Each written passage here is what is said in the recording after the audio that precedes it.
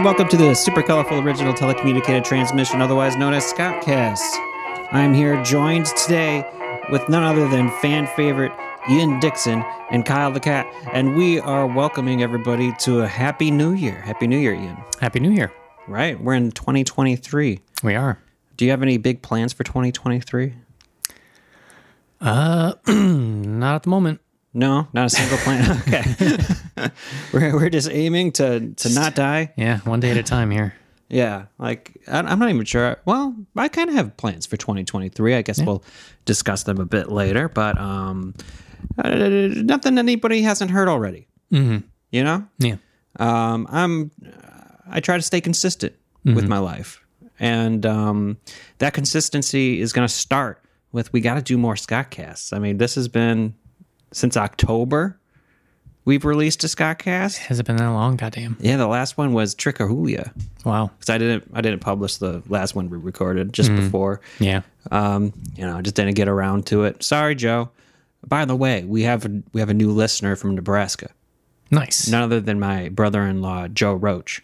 Hello, Joe. Congratulations. Welcome to the fold. Yeah. Happy to have you. So we're up to a full baker's dozen now. Something like that, yeah. That's what we're going to send on all our advertising sales pitches. We have a full baker's dozen available to advertise to. Yeah. You know, get your Athletic Greens. I mean, come on, Athletic Greens, like only one or two of that baker's dozen has you. That could be a cool $1,100 a month if we convert everybody. Yeah. And how much is that per year? 1,100 times 12? Like a lot? Like 144,000, 134,000? That's all pure profit, I know. Mm-hmm. So, welcome Joe Roach. He's got a very special function, I think, for the Scottcast audience. Okay. And that function is, like, I think, Joe, if you're listening, which I know you are, you should take charge and, like, listening to the episodes first. And if it's something that you're like, okay, I guess the rest of the family can hear it, which is not going to be often. Mm-hmm. But you can go ahead and give the Joe stamp of approval. Okay. You know, so you'll be in charge of our Nebraska contingent for our audience. Nice. So congratulations, Joe. You've been promoted immediately. Right, from listener to censor. Censor. Kind of? Yeah, exactly. Please, because we can't censor ourselves. We've tried. Yeah. Like I think I've tried to go without cussing. Mm-hmm. On this podcast like 30 times, and every time I fail within 5 minutes. So thank you, Joe, for your continued support and your continued work as a censor. So I just came back from Argentina. Mm-hmm. Big deal, right? Part of the reason we haven't potted, yeah. Exactly. Like I tried to get a podcast going like across international waters, but it was hard to navigate the time zone changes, and just our energy flow was a little bit different. You were dealing with the worst winter weather Michigan has seen since the Great Cold of 2012. Remember that? Just say you do. Yep. Since the Great Cold, and I was just baking alive in like 90, 100 degree heat. Yeah. You know, hanging out with a babe. Just completely different vibes. Mm-hmm. So yeah, I came from Argentina, and the first thing I think we need to get covered, and we need to handle, is I brought us an Argentinian drink, and we're going to do one of our patented Scottcast taste tests. Nice. On this particular Argentinian drink. This drink is called Viajero, and it's served in the bottoms of 2 liters, Coca-Cola 2 liters, and it consists of 30% Fernet Branca and 70% Coca-Cola with ice. Mm-hmm. So this was a favorite during the World Cup. Everyone would have one of these wandering the streets, committing all sorts of felonies, whatever the crime of stealing ambulances. and they were drinking straight from these. So hopefully we'll have a riotous podcast, and I want to get your first impression. All right. On a Fernet Viajero right here. So let's go. Let's have a sip.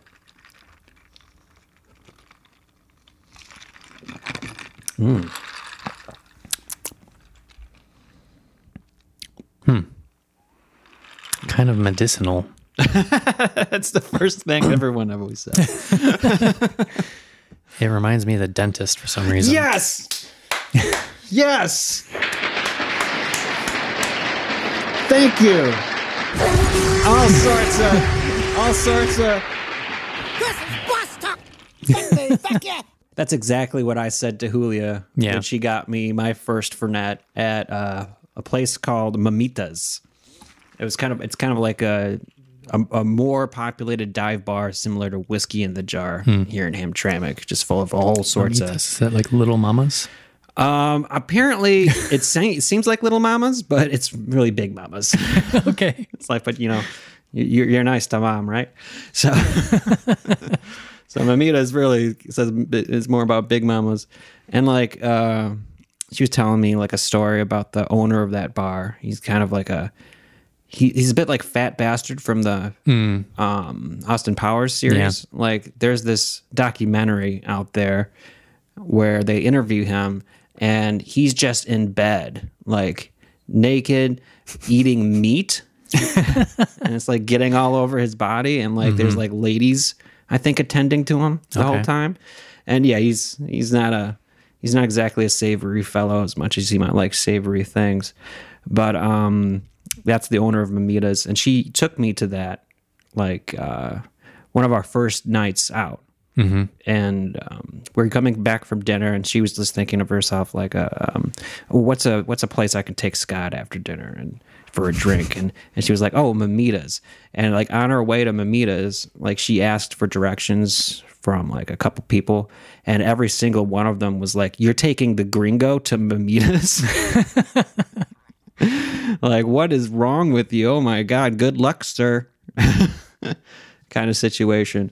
But we got there, and we were the only people there. Nice. Because it was like 9 o'clock at night. 9. So that's like people aren't even thinking about going to the bar that early in the night. Right. All the chairs were still like up from the previous night before.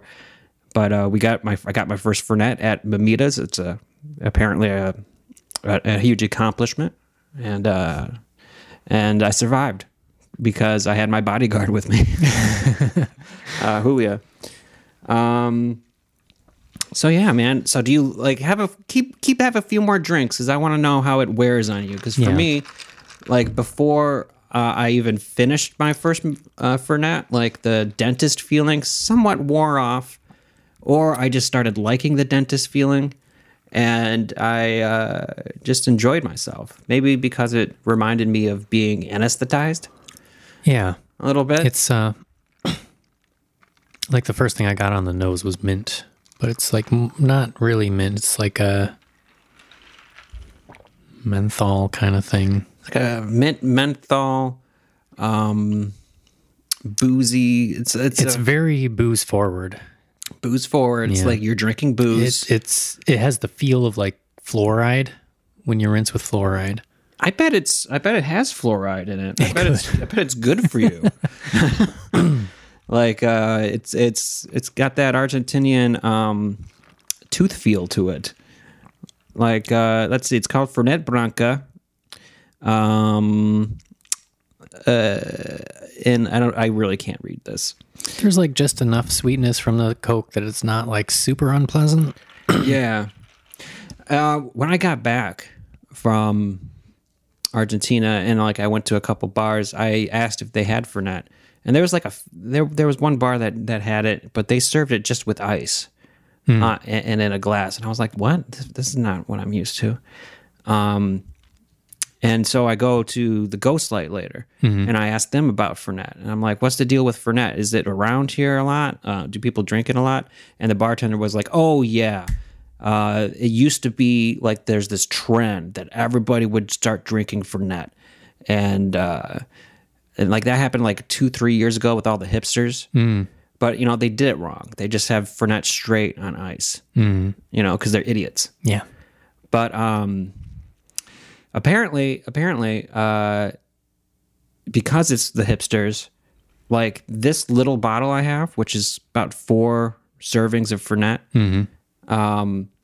is $20. Whereas in Argentina, it's like I don't know, maybe it's 2,000 pesos, which is like $6, $6-7, no, $6-5 at this point. But like the most expensive thing I did there was I put on Argentinian Thanksgiving on because on Thanksgiving here. Because I was like, you know what, I want to try Thanksgiving. I want to try that. And like Julia was showing me around to all her friends, and all her friends were like cool, sweet, nice people. And I was like, you know what, let's get them all together a random Thursday night, eat a bunch of food and drink, and it'll be great. And so like I got asado, which is like this delicious grilled meat for everybody. There was like maybe 6, 7, 8 people. And like more food than any of us could eat. We had like 6 bottles of wine available, and the whole night cost me like $60. Nice. Right? And like that was expensive there. It was crazy expensive. It was like Julia was like looking at me like, are you sure? Are you sure you want to do this? And I was like, and I'm used to the Argentinian peso by now, and I was like, yeah, let's just do it. But like, if it was happening here, and I could create like a feast for like 8 people for $60, God damn. It would cost us $60. 2 people, yeah. Yeah, to just go to a restaurant, Yeah. and like not drink, and like we had plenty to drink. Apparently, by the end of the night, they were teaching me how to twerk, which I have not retained any information on.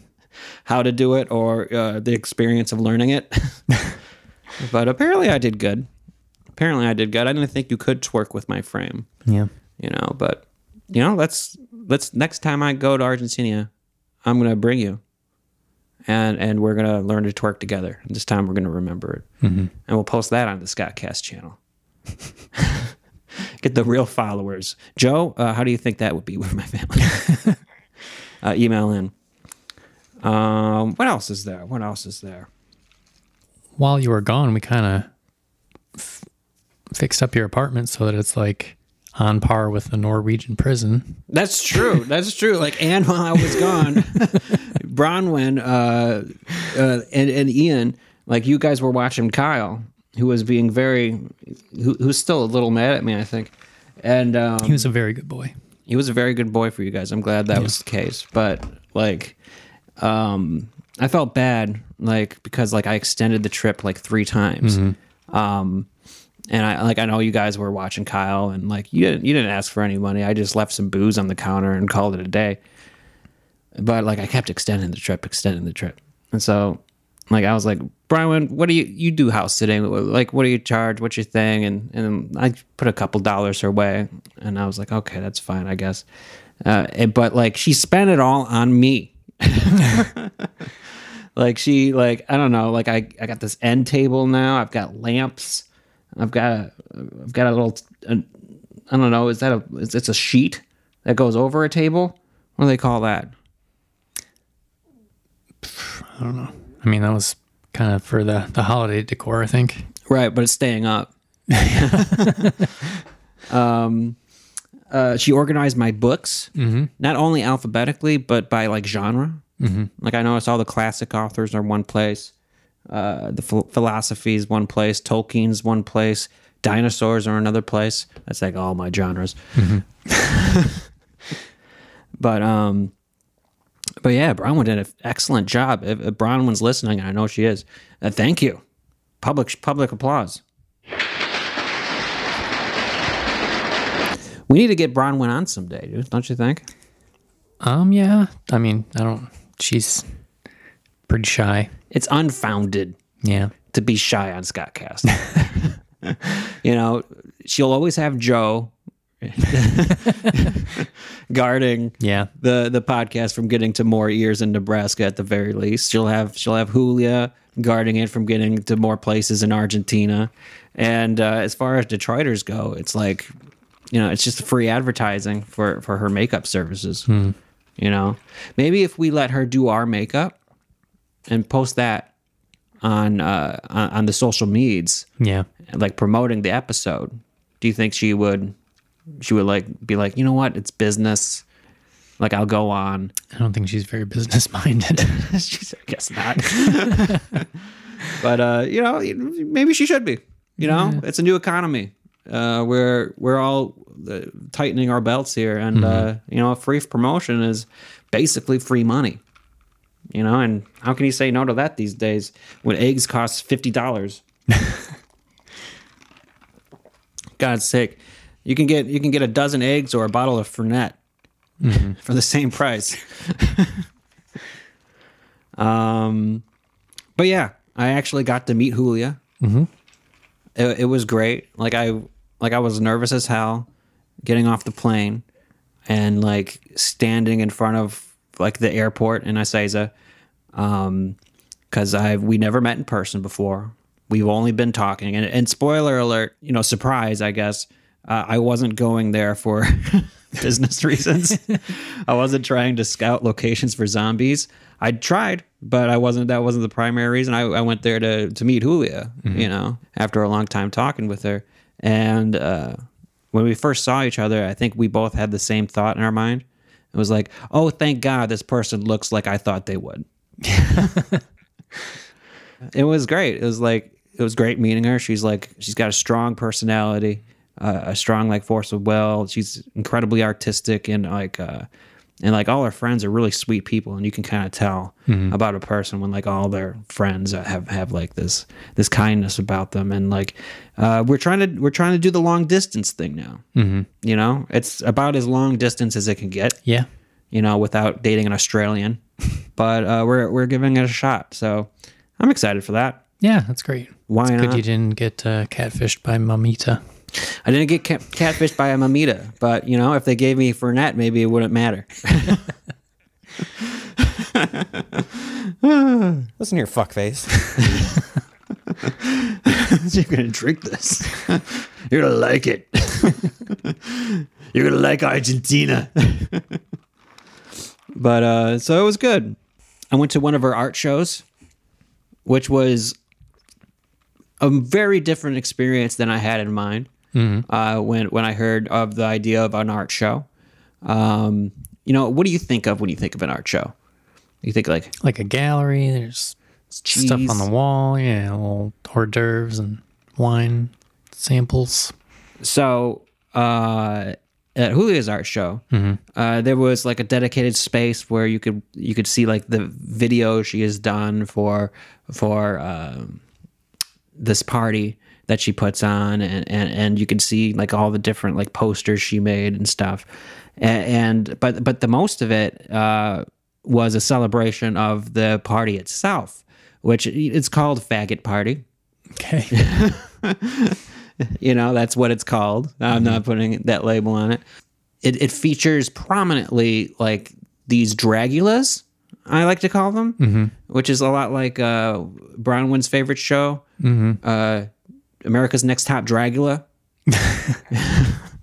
Right. The Boulet Brothers. The Boulet Brothers. And it's just this, like, there's these like 9 foot, 10 foot tall people in drag and these insane costumes with like the prosthetic teeth and like things like appearing to go through their skin like all the way and all that stuff. And like I bet it would have been a scary sight for me, but like the first time I saw these people in person, like Julia was bringing me to the back dressing room and they were like, "Oh, Julia, hi." And it was like seeing Pinhead, like, with that voice, So like there was like no fear, and like everyone was just kind and sweet and stuff like that. And it was an interesting time. It was a cool time. It was like it was crazy to be like in a situation where you're in a completely different country on a different side of the globe. and in a place where you would never go, even like in your own city, but you feel completely safe. You feel outside of it, but you also feel within it. Mm-hmm. And it's, I don't want to say it's experiencing a culture as much as it's like experiencing like it was just being led into like someone else's life, you know? And like that to me is like kind of what like the trip was all about. And like it was kind of weird because everybody was asking me, "Oh, what's your favorite part of Argentina?" And I was like, "Well, Julia." I mean, obviously. But that's kind of like how it was. Julia had a birthday while we were there, and she had this party on like top of a roof, like at her friend's apartment. I got to meeting another one of her friends, a guy called Agustin. I don't know how to say Spanish names very well, but and he was a cool guy, and like we got to talking, and one of the questions he asked me was like, "What are your favorite like words, new words in Spanish that you've been hearing around?" Mm-hmm. And like there's a lot of like cool like Argentinian slang words like boludo, which is like, it's like, hey asshole, but like really friendly. But there's this one swear word that really captured my imagination. Like I heard it once, and I heard it explained to me. I heard it explained to me 100 times, and it's just, it always makes me happy. Mm-hmm. And here it is in Julia's own voice. La concha de la lora. La concha de la lora. And you know what that means? No. The pussy of a parrot. Nice. People just shout that. Like, you stub your toe, la concha de la lora. It's like it's like a perfectly absurd thing to just yell, and everybody yells it. And by the way, parrots don't have pussies. They have cloacas. That's true. Because they're related to dinosaurs. Really putting Joe to work right away here. Right? Like, are you going to tell my mom that I believe in evolution? Wow, that's a big one. And also, how are we going to bring that about? Oh yeah, parrot pussies. So I was thinking, between you and me, and our small audience here that we have, something we should do for the sake of enriching our culture is, I would love to bring La concha de la lora to the States. Yeah. Like, it's so much lighter and less violent than like motherfucker or like you little bitch. You know, stuff like that. All the slurs we have. It's like, who does this offend? La concha de la lora. Besides ornithologists. Right. You know, it's just a perfect, it's a perfect cuss. And, you know, of course, we can't really bring the Spanish version here, because everyone will be like, "Oh, what's that mean? I don't know how to say it." We don't really quite have the R's that they have. So I was like thinking, you know what? Let's just translate it directly and just start using that. So I'm going to start using that on the cast. I liked it. It's got that alliteration to it. That's nice. Yeah. Parrot pussy. Yeah. So yeah, like, feel free to use parrot pussy yourself. Okay. Try it on. Parrot pussy. See? Doesn't that feel good? It's like, you know, parrot pussy. Oh, God, that does feel good. Parrot pussy feels so good. Well,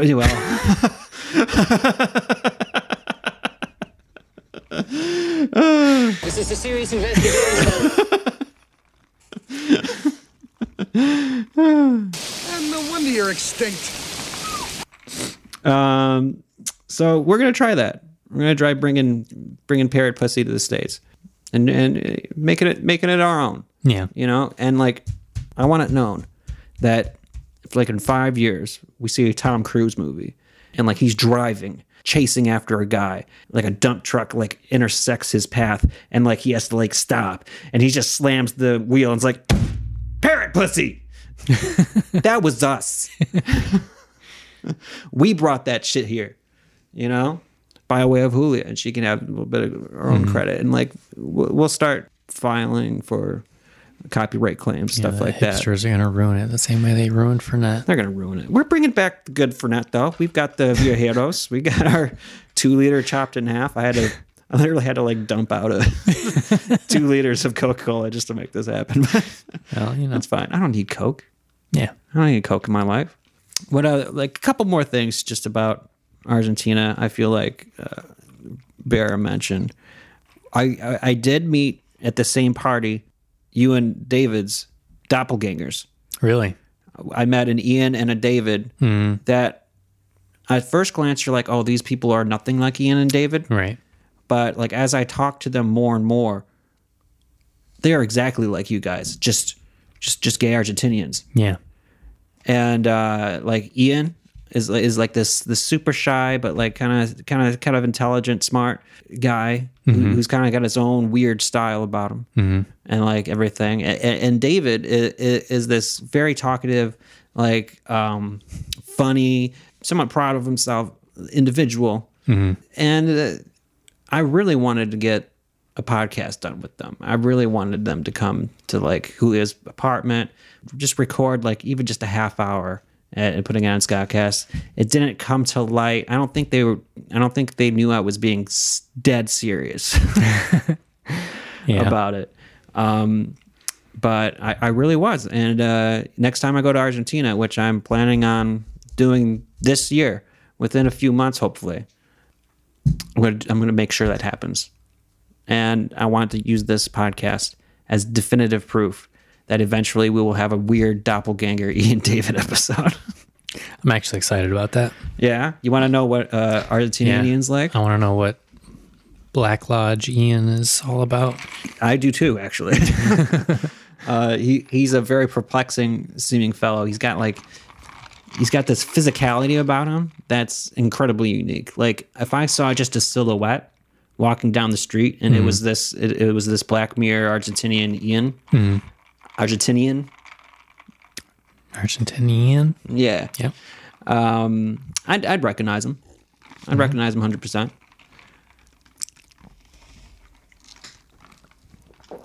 It gets better as you go. It does. I'm telling you. It's like you'll want another one and another one. And like that night that... you'd think it'd get watered down with the ice, but it like thickens up somehow. Yeah. Let's not investigate that too much.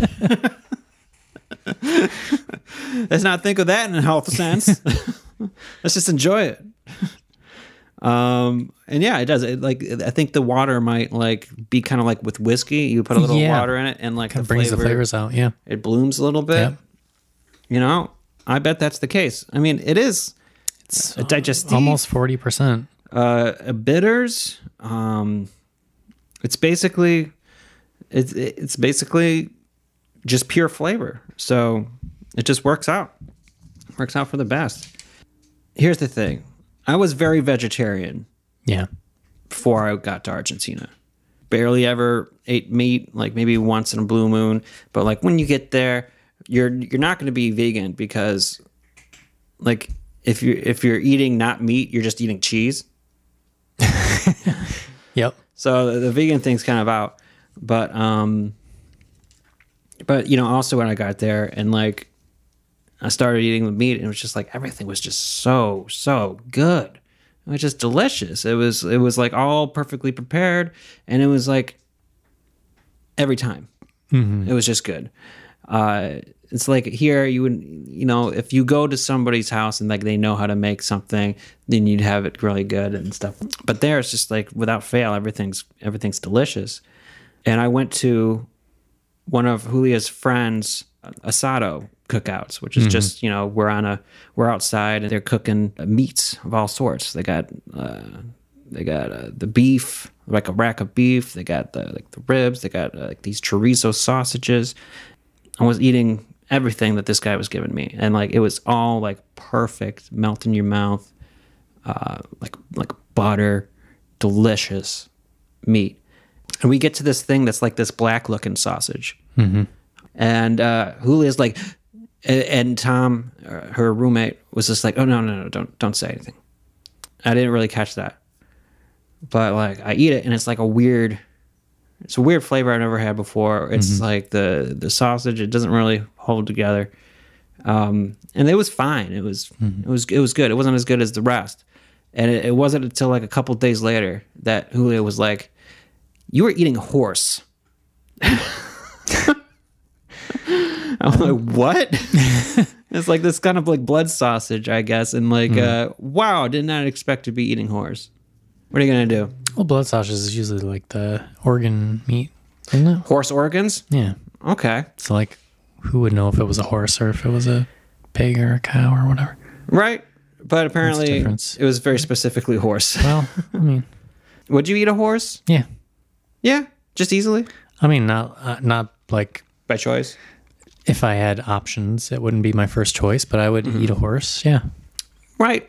Why are we like prioritizing certain animals? Others, yeah. Oh, would you eat a cat? In the right circumstances, yeah. Oh, wow. I'm going to delete that for you, just for you. Just in case Bronwyn listens. Like, it caught me a little bit by surprise, but I kind of had the same reaction where it was just like, she told me that, and I was like, man. It is what it is. Yeah. It's like, animals are animals. What are you going to do? B News, by the way. B News. B News. B News. B News. So, just real quick, little break from Argentina news. But B News, a flurry of reports came in on my old B News aggregating source. Yeah. I sent a couple thoughts to you about it. Apparently, bees are a lot smarter than they would let you believe. Like, bees will not fly unless there's perfect conditions. They're very sensitive to that. Like, I saw this one video where like they don't fly when they can't see, which means they don't fly at night. Bunch of bees flying in like a plastic kind of box that's holding them in like inside like a fluorescent lighted laboratory. They're flying around, buzzing, you know. And then they turn off the lights and they all go down to the floor. They're like, fuck that. Done. Yeah. And there's also scientists, I don't know why they're doing so much looking into this, but they're finding things, so I guess that's why. Yeah. But like they gave bees little toys, little toy balls and stuff like that, and the bees started playing games with them. They started like fooling around with the balls, playing with them recreationally. And like these are insects we're talking about. Yeah. And they're having this a kind of consciousness that we've never given them before. Which I feel has implications a lot for like conservation and stuff like that, but even more so and more importantly for our film Zombies. Exactly, yeah. You know? Like, how do you think we should put this information into our movie? I think definitely we need to have a bee expert, and I think it's Quint. Well, yeah, White Claw Gabe. Yeah.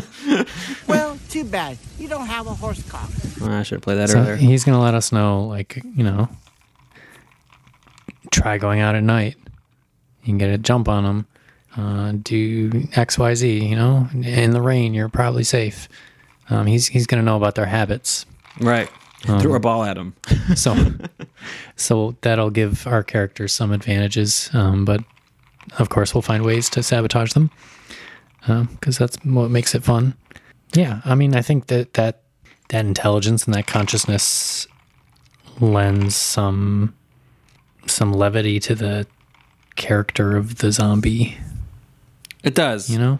They play around. It's not just a mindless murderer. It's like calculating. That's extra scary. Yeah. It's basically just a human bee that we're going to be dealing with. And the adding in the bee, most importantly, doesn't dumb down the intelligence. Like, yeah, we're basing it on zombies, which are like a form of human that, like, you know, is generally devoid of the critical thinking. And for some reason that induces cannibalism in our popular lore. It's like, that's what's stopping us. It's like, I could eat you right now, Ian. But I'm a thinking man. Yeah. And I decided with my thinking, I'm not going to do that. But yeah, man, I think that's an important thing. And considering like something I noticed about Julia and all her friends being like intensely creative individuals, and the fact that the first time I met Julia, I was really pushing hard that we were making a movie called Zombies. Yeah. We need to make this movie called Zombies. Yeah. For the sake of my relationship now. Like it's a done deal. Yeah. We have to do it. And with that said, like in all the projects I'm doing, stuff like that, like my hands are tied. Mm-hmm. I think you need to be the director, man. I mean, this sort of came up for me like yesterday, actually. Really? It was a full moon last night. Ooh. And I guess it's probably the first full moon of the new year. Yeah. From the lunar calendar. It's been 4 days. So yeah. So Bronwyn was like, "Oh, we should pull tarot." And I was like, "Yeah, whatever." All right. Yeah, whatever. So I did that, and like all my cards kind of came up the same, and they were like, follow your passions, and you're focusing on blah blah blah, but you should be following your heart and doing art, and I was like, well, it can't be a coincidence that I wanted to put all the work on zombies on your shoulders. For zombies, and I think that's where it's going. Yeah, like because I was thinking, like with me under the realm of like the person leading this project, so on and so forth, nothing's happening. Maybe I'm not a good leader, at least in this sense. Like I'm not a good film producer. My heart maybe isn't in it as much as it should be. I want to be involved in it as much as I can, but I need a boss. I need someone to crack the whip. And I think that's you, man. I think this needs to be Ian Dixon's Zombies. It helps that you came up with the concept in the first place. True. I came across some B news too. It's not as critical to like the film, but the USDA recently approved a vaccine for bees because apparently like a third of people allergic to bees. No, for bees. The bees, like a third of the bees that are producing honey are like succumbing to this like bacterial parasite, or I think it's a parasite. But they developed a vaccine for it, and the USDA was like, "Yes, do that." And so we all know like what mass vaccines are like. We're allowed. I was like, "How do you vaccinate bees?" Well, you're gonna have to give them a Dunkin' Donuts gift card. Apparently, you just need to affect the queen. So into the royal jelly, they're like, I don't know if it's injecting is the right word, but they're putting a chemical into the royal jelly that makes. So the queen eats the jelly. She produces what's larvae? Not eggs, larva. That's the word. Oh, cool. The larva will be immune to this parasite that's been devastating the hives of the honeybees. Oh, okay. All right. So, like, we can't really help the current generation, but like we can help out the next. Like all the drones are like just whatever, but the queen. If you save the queen, you save the hive. Maybe that Zombies 2 is like that the queen bee gets a vaccine against pussy bombs. But I was thinking like that's really hard to work into the plot of Zombies, but potentially for a sequel. I guess the way the parasite works is like the larva just kind of melt into like a brown goo, and there's like a pretty rancid smell, That's how you know when the hive's been infected. So the queen may be like immune, but maybe again for the sequel, the queen's progeny produce honey that would instead melt people who consume the honey into brown goo. Ooh, all right.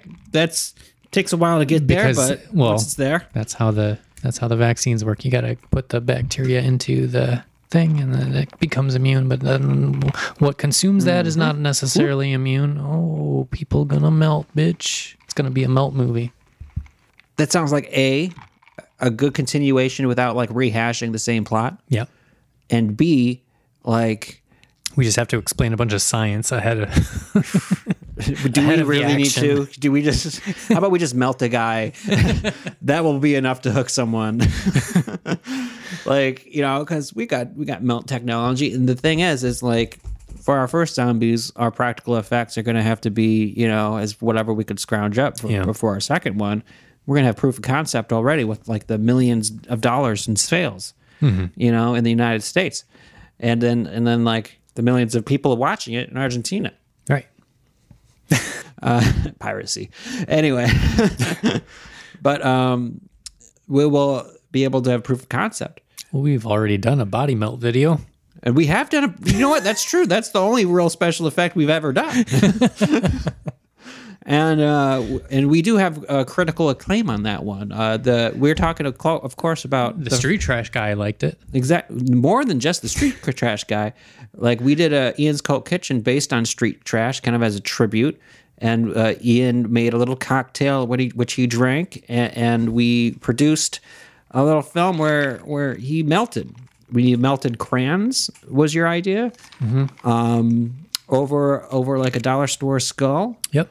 And I gotta say that was like the best part of like the best split second of that of that film, and like we got praise from, was it the director?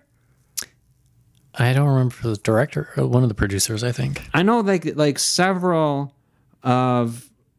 people involved associated with the film, yes, with street trash.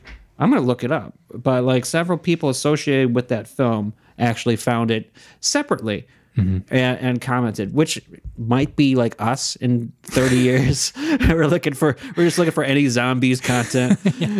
Did anybody watch this? But yeah, we have experience with the melting. Yeah. And critical acclaim. So I don't know. Either we change that script, the first one we got, where that's like kind of like what we're dealing with, or we make that the sequel. Either way, it's up to Ian Dixon. Yeah. Because today's main B news is he is now the director, lead executive producer, Mr. Head Honcho of Zombies. That's right. B news. B news. B news. B news. This is Buster! Now, every time you say something about zombies, it's like, This is Buster! immediately. Yeah. So what are your first plans? What's your timeline for zombies? Oof. See, that's rough because I mean we got a lot of moving parts, you know? Right? Like the last thing people usually plot is the timeline. Yeah. But I'm just asking you straight up front because I'm intense. We're gonna shoot. I'm putting your feet to the fire, producer. 2026 release. 2026? Damn. Okay, well, it better be good. I don't know how much more B news we can come up with. I mean, I'm trying to be realistic here. Okay, all right. So you heard it here first. 2026. Get your ticks. So that gives us, what, 3 summers to shoot? Assuming we have a script by the first summer. Right. So how are we going to get this script written? Are you gonna take charge, or are you gonna send me plot points? We'll see, because like if we want to test my metal, I discovered today while cleaning my apartment an old Hamtramck Avengers script that went to the wayside for some reason, and I think we should just quickly like spit this shit out. Yeah. And we could see if people like my Hamtramck Avengers. Maybe I can help out with the dialogue. I don't know. Like you're the boss of it, so it's like I'm just like holding my hat here, coming to you behind your giant desk, and like your Harvey Weinstein ass fucking bed inside your office. And like, oh, please, sir, let me write on this. But like, I don't know, man. What do you think? Should I write or should you write? Should David write? Okay, yeah. I mean, I feel like having not directed before, I'd be open to like a collaborative process.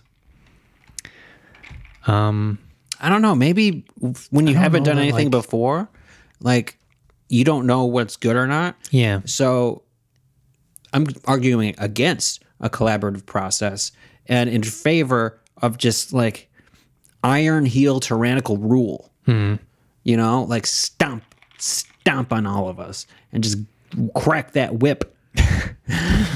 And like we'll learn as we go. Yeah. And since you're the boss, sharing responsibilities a little too much, I feel like will water down the learning process for you. And let's be honest, this is your first film, your first foray, and maybe you'll hit some of that Mark Zuckerberg magic. But maybe you'll hit that Martin Scorsese stride right away. But I think in order to learn the best, you got to have less people to blame. Yeah. So it's like, I'll do what you say, but you got to tell me to do it. You know what I'm saying? I'm your employee. Yeah. Pro bono. Julia is going to need to get paid if she films anything. Because that's another thing. Apparently, to get a visa here, it's like a year-long process. There's a medical exam. There's all sorts of shit. At best, you're going to get 2 weeks. Unless it's some sort of work visa. So. I can't afford to pay anybody. Well, I mean, your job as boss is to scrounge up funding, not from your own coffers. Obviously, you're trying to make money here, right? But we gotta convince some fucking schlubs. If we can convince some schlubs, then yeah. Well, there we go. You're the captain. Tell me how to convince a slub. I think this is all covered in Lloyd Kaufman's book, Make Your Own Damn Movie. You got the book. Stop looking up the autograph and look at the text. It's time you make your own damn movie. Gotta throw some parties and impress some rich people. Let's do it. I can impress a rich guy. I'll just be like, yeah. I've been all around the world. Specifically in one place. But still. I can impress them with tales of international intrigue. Mamitas. I could pour them a Viajero, a little fernet in a 2-liter bottle. Yeah.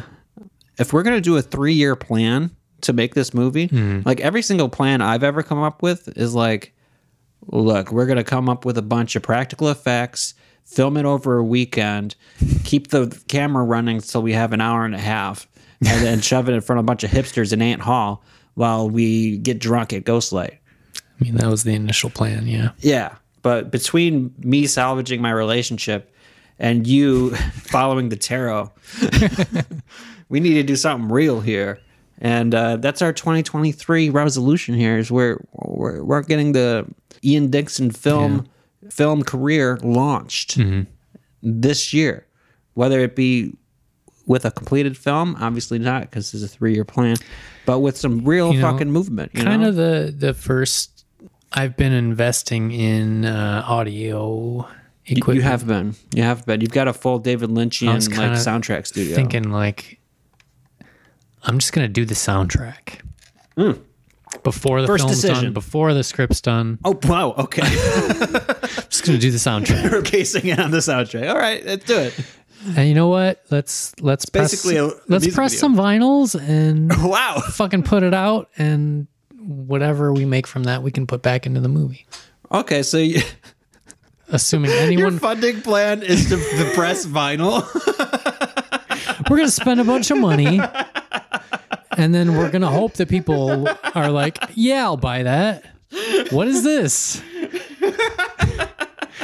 And then we'll make a movie. You know, you're the boss. That's why I don't want to be the boss. No, it's why you should be the boss. Because you know what? This is not it's not a good business decision. I mean, you got to crack a few eggs. Eggs are expensive as fuck now. You know. So is movies. I like this though. I like this era of Scott Cass and Dixon. Because now it's I'm just gonna do stuff. I'm just gonna follow my heart. I'm gonna follow the tarot. follow the tarot. But I'm gonna keep on your ass though. Yeah. Scott Cast is now about like me on your ass. Like I'm gonna be every week from now on. Joe, write this down. Every week from now on is me asking Ian, like, how is your production company coming? How is this heart following going? Mm-hmm. You know, you're producing things with your passion and stuff like that. I mean, you're obviously attracted to me as a friend for a reason. Julio is attracted to me as a person for a reason, besides the fact I'm sexy. And that reason is like, I don't let anything stop me from like producing a podcast for hundreds of episodes. It's true. With a baker's dozen listeners. That's true. Up to now. We've just earned the baker's dozen badge. Yeah. Thank you, Joe. You don't put up with a personality like that unless you want to get on board. Yeah. You want to get involved. You want to like take that as some sort of inspiration. Like if you think that's silly, you want to involve your time in it, you know, and you've involved hundreds and hundreds of hours. That's true. But I think zombies is the thing to do. We've put so much thought I've into it. invested a lot already into zombies. That's true. We've got sculptures and everything. But I'm just saying, like, you're the boss. Like, you're the one who's saying yay or nay. Mm-hmm. The buck stops with the dicks. I want that in brass, like on your wall. Yes, please. The buck stops with the dicks. For weeks now, I wanted this episode to be called, like, you know, Parrot Pussy. Mm-hmm. But now I kind of want it to be the buck stops with the dicks. You know, that's the thing. Things change when you undergo creativity. Half of this is fernet talking. First single from the Zombies soundtrack. That's fine. It's The Buck Stops with the Dicks, featuring Parrot Pussy. Featuring Parrot Pussy? Wow. All right.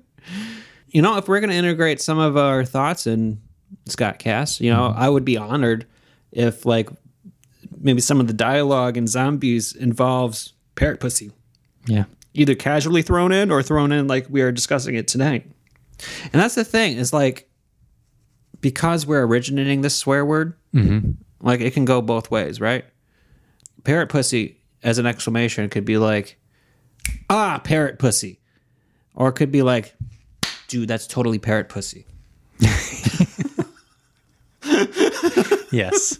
Dude, that's tight as Parrot Pussy.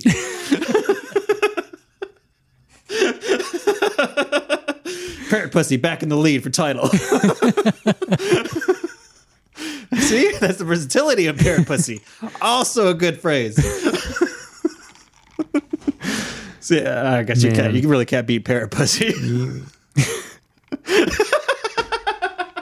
Oh, you can. But you'll want to beat it again and again. Oh, I love Parrot Pussy. Another phrase. Joe's tuned out. Yeah, Joe's left the building. Joe, if you're still listening to this, send me a message, because we're kindred spirits and we're family. And like, that's a big thing for me. Most people tune out within my bloodline at this point. You know, I didn't even cover the World Cup. I was there during the World Cup. everyone in Argentina was telling me, you're here during history. And it's true. It was like, I'm on some of the news organizations' feeds on Instagram and stuff like that. And for the past 4 weeks, it's been nonstop. Like, this guy got a tattoo of the World Cup. Stuff like that. And like, they're still talking about the World Cup. Like, they got plenty of issues to talk about with their like sociological concerns. But World Cup is like a big thing. It's, I mean, I guess if like, it's like winning the Olympics. Yeah. Like the entire thing is the World Cup. It's like the Super Bowl. But like, Americans don't understand that about soccer. I think that like everyone else in the world is like really balls deep in soccer. They are balls deep. They really are. And like, I'm so thankful for Julia as a bodyguard. We went to the obelisk, which is like ground zero of celebrating the World Cup victory. And we went to the obelisk like maybe the night after. You know, we went around and we just talked to some people, and like every single group of people, she had to diffuse tensions for like stupid shit I said. You know, like the first group of people was, you know, talking about like, oh, did you come for the World Cup and stuff like that? And my response was like, oh yeah, I totally knew Argentina was going to win. That's why I'm here. Like a little too sarcastic. And like, and she was just like, she diffused that whole thing. And like, they ended up becoming everyone ended up becoming very friendly. The art of Julia. Like the first group of people was kind of funny because like we got friendly, we got to talking, and like this guy started describing his tattoos. And on the side of his neck, it was like the phrase "ay amor," like love. He was telling me about like, you know, everything's love, everything's about love, and like that's why I got this tattoo right here on my neck so everyone could see, is because of love and stuff like that. Love is the most important thing, and like that's where I want my soul to emanate from. And I was like, that's fucking sweet, dude. I fucking love that. Conversation continues, and like we start talking about the World Cup, and like some of the, for me, my favorite event of the World Cup was like there was a match where like at the end of the match things got a little scrappy. There was some fighting going on with the Argentinians, and in the press conference afterwards, Messi, who is, I can't believe I haven't said his name yet in this podcast, but Messi was talking to reporters, I guess at the side. Somehow the other team was there. They were like giving him the stink eye, and he just looks at them and he's like, "Que mira, bobo. Que mira, bobo," which means, what are you looking at, idiot? Clown, like goofball. And so this guy was like talking to me about like that moment. He was like, I'm gonna get a tattoo of that moment. I love that moment so much. I'm gonna be like, "Que mira, bobo," and like on the other side of his neck. And so like I pointed out to him, you know where this is going. I was like, okay. So on one side of your neck, you're like love, and like that's the most important thing to you. And then on the other side of your neck, you're like, "What you looking at, idiot?" And like everyone like broke out laughing, and I was like, "Oh, fucking sweet!" I'm in the crowd, and like people can laugh at things I say, and you know that was thanks to Julia and like her looking out for me and stuff. And the next thing was something that was a little bit more dangerous. Like we're closer to the obelisk, you know how it goes, soccer hooligans, and like we come to this like group of soccer hooligans. Like I don't really know what's being said in Spanish between Julia and them. But like all of a sudden I hear Julia be like, "Eminem, Eminem." And apparently the story is like they thought I was English, like Great Britain. Oh, okay. And like she's like, "No, he's from Detroit." And they're like, what? Like the place Eminem's from, Eminem. and then like all of a sudden like it just switched around for everybody, and they were just like, "Oh, I love Eminem. Eminem is the fucking best," and shit like that. And like they had me say some shit like for their Instagram. In like this group of soccer, you were the real Slim Shady for a minute. I was the ambassador for the real Slim Shady. And I was proud, honestly. I was excited about that. I was like, these cats are cool. If they like Eminem, I like Eminem. So So that was pretty sweet. And so like that's my World Cup stories right there. Like after that night, it became like too much, and like we tried to go to the festivities again. Julia had on like a bulletproof vest and shit. And like we were gonna go, but like we caught up. We decided to walk for some reason, and it was a long walk. And like we came across like a police officer, and that police officer was like, "Don't go. Shit's going down. We're sending like SWAT teams in and stuff like that, and like things are getting rowdy." And it's because people have been drinking Viajeros all night. Yeah, that'll do it. I'm Yeah, we're barely through these. halfway, maybe. Yeah, we're like a little more than halfway. But like we're toasty. We're doing good. This fernet hits the spot. So I think that should conclude most of the things I wanted to say about Argentina. I love Julia, Mundial, Mamitas, and Parrot Pussy. All right, yeah. That's what a trip to Argentina get you. If you wanted the short and all of it. If you wanted the index card version of a trip. All right, what did we learn today? We're at the end of our frenets. Well, A lot apparently of Argentina. I'm the fucking boss talk zombies master now. You're the head of zombies now. And I'll remind you of it later. I guess I didn't realize the point at which I gave up control of zombies. Well, when I was the one telling everybody what to do is when you gave it up. But I'm going to stop doing that, and you set a date, and it's up to you now. Okay. I'm up to your disposal, but you got to tell me what to do. Yeah.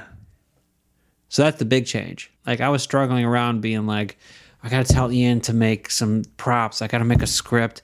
I don't know what to do. I got other things. That's over. Yeah. You're head honcho. You're big balls. You make it seem like I've gained some power, but it's just like, you're responsible now. You gain power because you can tell me what to do. And because of that, it's Ian Dixon Zombies. So, hey, Scott, we need like 10 people that'll work for free Look, by next week. I'll figure it out, dude. I might fail, but look, if you tell me that and you give me a number and you give me a time, give me a little SMART goal, specific, measurable, actionable, and other shit, I'll do it. It's up to you to give me that. Okay. And like organize it with the ultimate goal of having this movie done by the time he said it would be done. I see. I'm actually excited about it. I want to be your lackey. I need to be your lackey.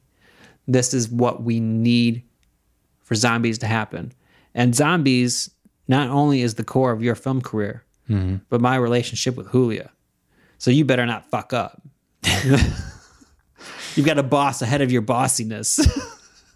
Being like, I got one goal. Don't embarrass me in front of Julia. Goddamn. I'm like the least bossy person, Well, you're about to learn. I guess. You're going to learn today.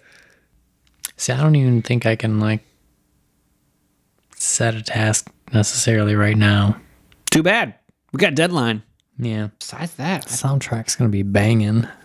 right? You better pre-order the vinyl now for $40. So far, we've got The Buck Stops with the Dicks featuring Parrot Pussy. And then the second track is You're Gonna Forget About Psychology or whatever the fuck you do. Honestly, I'm buying this soundtrack already, like as a consumer. Let's get it. All right, what do you say here? Lead us out here, boy. All right. Thanks from us here at the super colorful original telecommunicated transmission, otherwise known as Scottcast. We bid thee adieu. See you later, Scott Castigators.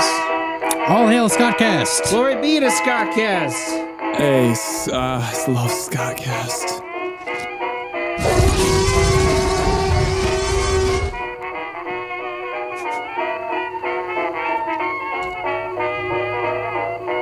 Oh my God.